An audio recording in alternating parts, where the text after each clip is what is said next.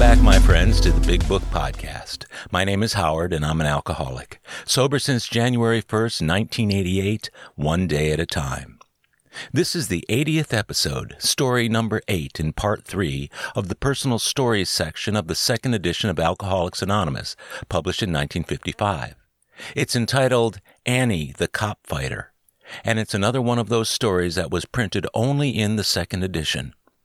The story's author is Annie C., who first joined AA in 1947 at the age of 67.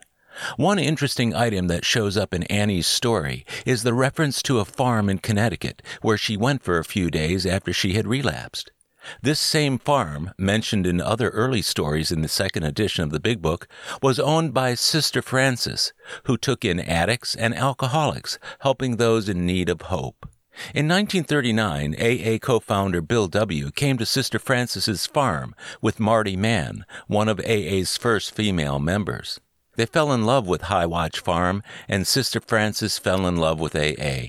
She offered to gift her property to them so they could turn High Watch Farm into a retreat for those seeking recovery. More than 80 years later, High Watch Farm still operates as the world's first 12-step treatment center. The debate over the role of Alcoholics Anonymous versus the role of professional treatment can be traced back to the first days of High Watch Farm. It was at this time AA's future was set to remain independent from the business of treatment for alcoholics. In fact, the sixth tradition continues to address AA's independence by virtue of not affiliating with nor endorsing any related facilities or outside enterprises. And now, Part 3, Story 8, Annie, the Cop Fighter. For 35 years, she fought God, man, and the police force to keep on being what she wanted to be, a drunk. But a telephone call from a gin mill where she was celebrating Mother's Day brought in the nosy AAs to change her life. I started to drink in 1913 when the women sat in the back rooms. We had a good time in those back rooms. I had 2 little boys at the time, but my family didn't worry me because one drunk always led to another. Of course, there were days in between when I was sober because I was broke, but mostly I was drunk. So my husband left me and took the 2 boys. One was 6 and one was 9. They were going off to school in those days, and it didn't worry me a bit. I loved the liquor and I loved the crowd that I hung out with. As far as my family was concerned, I lost everything of love and respect and everything else. Believe me, this is no made-up story. This is a true story from my own life. When my husband left me, I had to be on my own. I never worked before, but I had to get out and get a job if I wanted to drink. So I got a pretty tough job. I wasn't any chicken. I was a woman of 31 when I had my first drink. I got a job as a cleaner after mechanics in buildings. I would have done anything to get the money for drink. Any place I threw my hat was home sweet home to me. It could be a basement or a cellar or a backyard. I fell pretty low. But if I tell it, maybe it will help some gal or some guy so they don't have to get down that low. Finally, one day, as usual, drunk, I was standing on a corner waiting for a streetcar, and a guy comes over to me and he says, "Lady, you're on the wrong side." And I says, "Mind your own business." And as I looked up, it was a feller in uniform. So we had a few words, and he pushed me, and I wasn't going to let anybody get the best of me, and I shoved him back, and we had a little tussle there, and finally I had 2 buttons off his overcoat, and he says, "I'm taking you in." And I says, "Do as you damn please." I was a tough piece of furniture in those days. If the Almighty God had come down, I'd have done the same thing to him. So I landed in the 67th Street station on the east side, and I stayed there all night long. The next day I had to appear, and I was fingerprinted for molesting a policeman's uniform. So I got 5 days in the house of detention. It didn't bother me whatsoever. The only thing I was worrying about was how was the gang making out without me. I thought I was missed all over, but they made out all right. So I got out, and then I had to grab myself another job again. So what did I get into but hotel work? That was during the Prohibition days, and the bottles were flying all over the place. When I went to work on the floor, my first idea was to look into the guests' closets where the bottles were. I was all right going in, but I was cockeyed drunk coming out. And I'd have the help drunk with me. One time I got so drunk I blacked out and fell asleep in the guest's bed. I had the nerve to go back on the job the next morning. I didn't know what happened the day before, and the housekeeper was right there with her little note and my check. Your service no longer required. And I had the nerve to ask, why? I was told, all right. Well, in those days, you could get jobs anytime. It wasn't like today. If they had ever looked for references from me, I think I'd never have got a job, because I never stayed in one. I never hit hospitals, and I don't know why, because I was fit for hospitals many a time. All the time I saw queer things crawling up the wall in my bedroom. In 1918, I got pinched again for the same thing. I turned out to be a cop fighter. I thought I could beat the whole force. I landed in the same court, had the same judge, and he asked me was I ever arrested before. I says, "No, Your Honor," just as brazen as can be. And all he done was give me that sneering look, and he says, "For lying in court," he says, "you're not getting away with 5 days this trip." I had gone under an assumed name, and I had forgot that I was fingerprinted, and I thought, being away for 2 years, he wouldn't know who I was. Playing so innocent. But I got 30 days then, 5 days off for good behavior, over on the island. Another time, I was in court on the same old charge of drunk and disorderly. 30 days, says the judge, and I was that mad and disgusting that I reared up and spit clean in the judge's eye. It was a distance of at least 5 feet, too.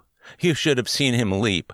"Another 30 days, he says, "for spitting in the eye of the court." "Nuts to you," says I. But I had to serve the whole 60 days just the same. I was worrying about my liquor, and I was worrying about the crowd I hung out with. As far as my family was concerned, they never entered my mind. So I did my 25 days on the island, and all I could do was look through the bars across the East River and see First Avenue and the joints that I hung out in. When I got out of the workhouse that time, I got a domestic job, and it was right up my alley because I got paid every day and paid by the hour. In my day, the women only got 25 cents an hour, but the liquor was cheap, and that would be all there was to it, maybe.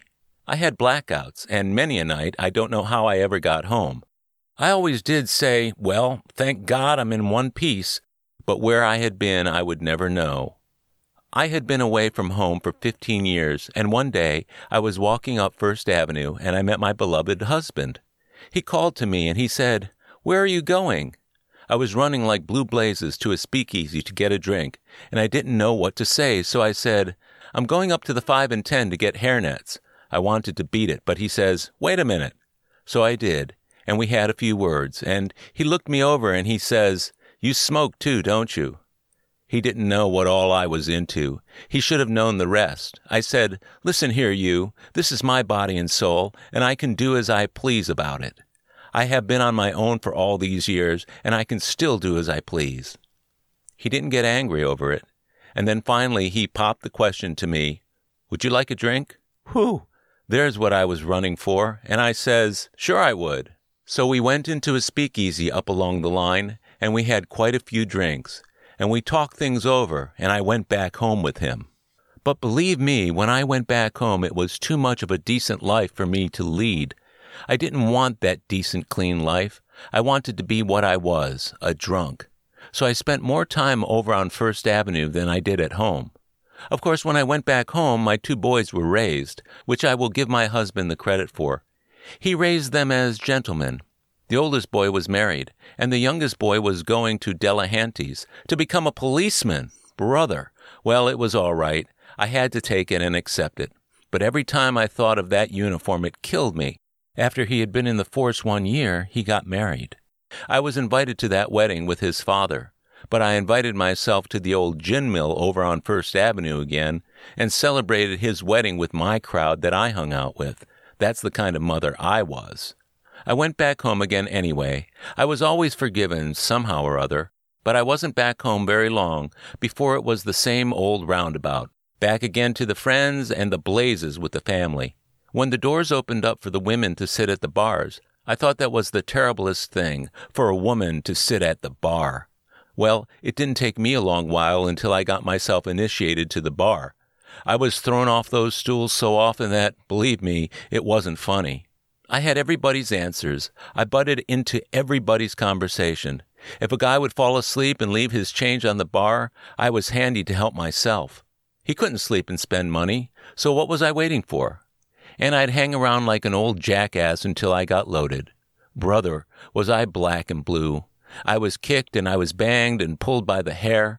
I'm surprised today that I'm not lame or something like that, the way I was knocked and kicked. Then I got so low that I hung out with the guys and gals that were on the Bowery. I was loused up, too. My whole clothes on my body were full of lice. How low can a woman get? I got in tow with a gal named Irene, and we used to drink. When we had good money, we'd drink the best, but when we had only a little bit, beer was good enough. So one day, in 1946, I happened to go into our hangout again as usual, and I asked Irene what she was drinking. She says, "Anna, to tell you the truth, I can't take the first drink. I'm having Coke." She nearly knocked me dead. I says, "Saints above, what happened to you?" She says, "I can't take the first drink." Well, I says, "Nuts to you, I'm having mine." But she says, "I'm going to get you yet." I says, "Over my dead body." She got into AA in March of 1946, and in May of that year, Mother's Day was on the 12th. The day before that, I was having a good time in a gin mill again, and I don't know whatever come over me, but I asked some of the younger folks that could dial the phone to call Irene. I don't remember doing it. This was all told to me after. The next day was Mother's Day, and like everyone else, I wanted to be such a wonderful mother that I had to buy a gardenia for my coat. I went up to this same gin mill to celebrate Mother's Day. I sat on the stool drinking, and pretty soon in comes my friend. "Oh," I says, "hello, Irene." She says, "Hello, my eye. You got me looking all over the town for you. You made a date with me yesterday." I says, "I?" She says, "Not you, but the crowd in here had the ears wrung off me with the telephone. They said you wanted to meet me tonight, and you wanted me to take you where I go on Sunday nights." I says, "That's news to me. Have a drink?" "No," she says, "I can't take the first drink. There's a cab there waiting for me to take you down to AA." So down to the old 41st Street clubhouse I landed. In those days, they used to have 3 meetings a week, Sunday, Tuesday, and Thursday. So I went down to that AA meeting that night. They took me to the beginners meeting. I don't know what was said, but I do remember that when the meeting was over, when the door of the 41st Street clubhouse opened, I sobered up that very night after 32 years of knocking liquor around. I drank Coke there that night, and I went back and forth to the meetings for 8 months. I was sober for 8 months, physically, but not mentally. I never mingled with a soul in the meetings. I never shook hands or said hello to my neighbor sitting alongside of me. I never stopped for coffee. I just ran in and ran out. In the meanwhile, I got married the second time. I picked a swell partner, another drunk like myself. I would come home from the meetings and tell him all about these stories, about these women hitting all the jails so often and all the hospitals so often, and he says, "You old so-and-so, you should have been there yourself." That's what I got for an answer, but it didn't bother me. Then one night a little argument started. I think I was waiting to start something. It was a foolish thing over pig's knuckles, believe it or not. I was waiting for that pig's knuckles argument. He told me he was going to have the gang up to eat my sauerkraut and pig's knuckles for Saturday night, and I said, "You will in a pig's eye," and I went out and got a fine load on. I only drank for 2 days, but I carried enough for a year in those 2 days. I got off that 2-day drunk through the AAs. The nosy AAs caught up with me somehow or other. They went to the place where I worked. The woman there was very interested in alcoholics. She said to me, "You're drinking." I says, "How do you know?" She said, "Come on, sit down a while and rest yourself." She says, "Charlie called up." I says, "That son of a gun. He's got me so advertised that this damn organization knows my whole business. Nobody stepped over my territory before in my life. Now I got to get into a thing like this, and they know it all." "Don't get excited," she says. "They're coming up to see you tonight." I nearly dropped dead. They came up all right, and I humbled myself. I felt so guilty. I don't know what AA does to you, but you never can drink the same again. So they suggested to me to go up to a farm in Connecticut, nothing but wide open spaces in the Berkshire Hills. It was a beautiful place. I stayed up there 2 days, and I came back a new woman. Today I have a lot to be thankful for. AA has taught me the way of life. It has given me back my respect. It has given me back the love of everybody I know. It has taught me how to show gratitude, which I never did before. It has taught me to be humble when I have to be humble. I am what you call a lucky woman. I live alone now. I have a television, which my boys have treated me to, and now I have a telephone, too.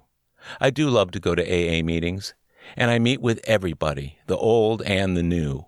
I'm a 24-hour person. I live on that 24-hour plan. I am 5 years and 7 months without a drink, but I could go out tonight, but for the grace of God, and get drunk. There's another thing I must remember, that once an alcoholic, always an alcoholic. I don't mind the name of alcoholic, because I was called a son of a this and a son of a that, and alcoholic is a good enough name for me.